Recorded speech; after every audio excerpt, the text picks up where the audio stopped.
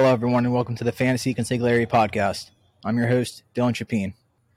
For this episode, I'll have 10 takeaways through 3 weeks, a few thoughts on Week 4, and the top 10 for our waiver wire rankings. And we'll start there. You can find our complete waiver wire rankings this week and every week on wolfsports.com. Number 1, Bryan Edwards. He faced a stingy Miami secondary in Week 3, but he made multiple tough catches to finish with 89 yards, and eventually the upside will increase when the schedule lightens up. Edwards will continue to be mentioned in our waiver wire article until he's rostered in all leagues. Number 2, Cordero Patterson. Patterson made the top 10 ahead of Week 3, but that clearly wasn't high enough, and the veteran should be viewed as a strong flex option in half PPR leagues and full PPR formats. Over the past 2 games, Patterson has caught 11 of 14 targets for 140 yards and a touchdown. Number 3, Chuba Hubbard.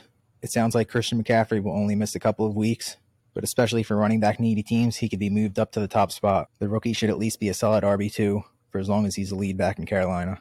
And Royce Freeman is also a decent option in deeper leagues. Number 4, Derek Carr. He stayed hot in Week 3 with 386 yards, and he's now torched 3 good secondaries to start the season. Upcoming matchups against the Chargers, Bears, and Broncos look difficult, but Carr is at least a high-end QB2 the rest of the way. Number 5, Emmanuel Sanders. A big game had been bubbling for the veteran, and it happened against Washington with 5 receptions, 94 yards, and 2 scores. The role in a high-powered offense with at least 6 targets in all 3 games makes him worth rostering in all formats if available. Number 6, Nelson Aguilar. He's been quiet in back-to-back weeks, but New England's offense will eventually figure it out, and the top receiver should thrive against Tampa Bay's man coverage on Sunday night. Continue to view him as an upside flex. Number 7, Josh Gordon. I know this might be high for some people. I've seen analysts say he's not worth rostering. He won't be a fantasy factor for the Chiefs, but he really couldn't have asked for a better spot than catching passes from Patrick Mahomes, and he'll be the number 2 or number 3 wide receiver in that offense. Number 8, Ronald Jones.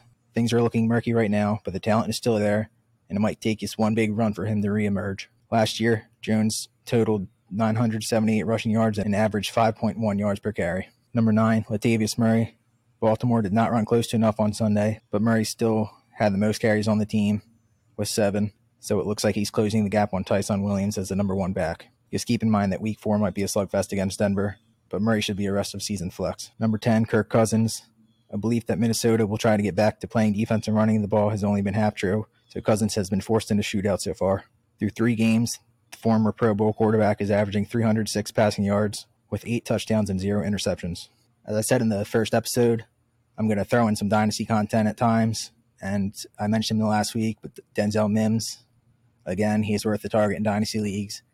And with KJ Hamler done for the year in Denver, Seth Williams is worth a look too. Now, this will be the main part of this episode, just some general takeaways through 3 weeks. I think after 3 weeks, 3 or 4 weeks is usually when we have a really good idea about things.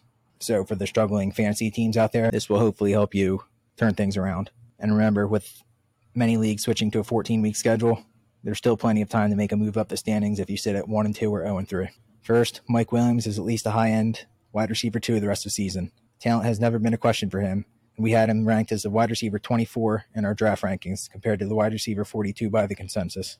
Through 3 games, Williams has 22 receptions, 295 yards, and 4 touchdowns. He should be in lineups every week. Number 2, Justin Fields doesn't need to be rostered in redraft leagues, and this can extend to most of the rookie quarterbacks. Unfortunately, Fields is in a tough spot. The Twitter personalities have been pumping him up, and he's honestly not ready. And Chicago did him no favors by limiting the designed runs, so he's more of a dynasty stash for now. We had him ranked as a QB 29 in our draft rankings. Don't be surprised if Nick Foles takes over as Chicago starter starting this week against the Lions. Number 3, hope for James Robinson and Mike Gesicki. 2 different players, 2 different positions, but both trending up after Week 3. For Robinson, he handled 23 touches, and for his career, he's caught 61 of 75 targets. Hopefully, Jacksonville continues to feed him on Thursday night.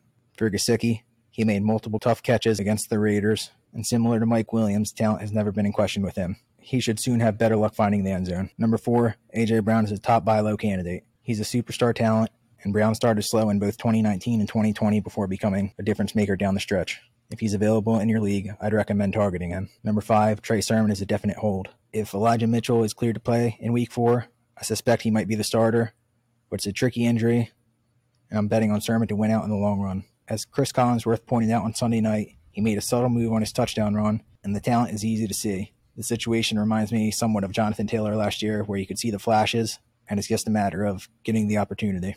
Number 6, acquire Sony Michel before it's too late. Stepping in for the injured Darrell Henderson, Michel looked excellent as a runner, and he also made clutch blitz pickups against the Bucs. It looks like we'll see more of a split between the two, and Michel's performance could give the Rams reason to rest Henderson for another week. Number 7, Henry Ruggs' arrow is pointing straight up. He made multiple highlight catches in Week 3, and Ruggs has always had the toughness and natural ball skills to be a star. The overall development under John Gruden should lead to him being a high upside flex the rest of the season. Number 8, the Chiefs will stay committed to Clyde Edwards-Helaire. The former LSU standout honestly hasn't looked great this season, but that changed last week, and even after a lost fumble, Kansas City went right back to him. He appeared more decisive and ran more determined, and while there's a tough game against the Eagles coming up, you have to be encouraged about him long term. Number 9, Kyle Pitts might not be a year one stud. There's no reason to be low on the talent or long-term outlook, but he hasn't been a priority in the red zone so far, and touchdowns were supposed to be one of the main reasons to believe he can beat history as a high-end tight end one as a rookie. I think you have to hold or buy low, but probably not a top 5 option the rest of the season with Hawkinson and Gronkowski behind the big 3. Number 10, Tom Brady will finish as a top 3 fantasy quarterback. He's a QB1 through 3 games, and he just had 28.68 fantasy points on the road against the Rams without Antonio Brown. Just as he was with our draft rankings, I'd say Brady is right with Josh Allen and Patrick Mahomes as high-end QB1 options. Okay, now for some general thoughts on Week 4 and some rankings. You can find our complete rankings every Tuesday on wolfsports.com. First, Joe Mixon is the RB3 for Week 4. Cincinnati's lead back has totaled 73 touches through 3 games, and he's in a blowout spot against the Jaguars, who we destroyed last season. Consider him a high-end RB1 for Thursday Night Football. I also like DJ Chark as a high-upside wide receiver 2 on Thursday night. James Washington had some deep ball opportunities missed by Big Ben against the Bengals, so we'll see if Trevor Lawrence can connect with Chark. For another top 5 running back, Jonathan Taylor is in a blow-up spot versus a Miami defense that just allowed 142 yards and a score on 26 touches to Peyton Barber. The Colts have unfortunately quickly become a team not to trust, but Taylor has done his part with over 6 yards per carry in Week 3. And I just have a hard time believing Indy won't find a way to get him the ball. At wide receiver, Odell Beckham Jr. is trending towards wide receiver 2 territory, and for this week, the Vikings have allowed a few big games to opposing wideouts already. I was high on him coming into the season, and it's good to see him healthy.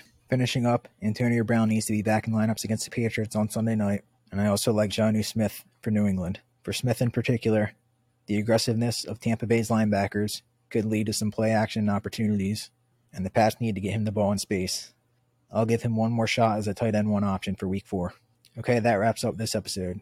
I'm admittedly short on time this week, but I feel like we hit what we needed to, and you can find all our content at wolfsports.com. Also, you can listen to our general NFL podcast, The Wolf Sports Show, for more NFL content. Until next time, I'm Dylan Chapin, and this was the Fantasy Consigliere Podcast.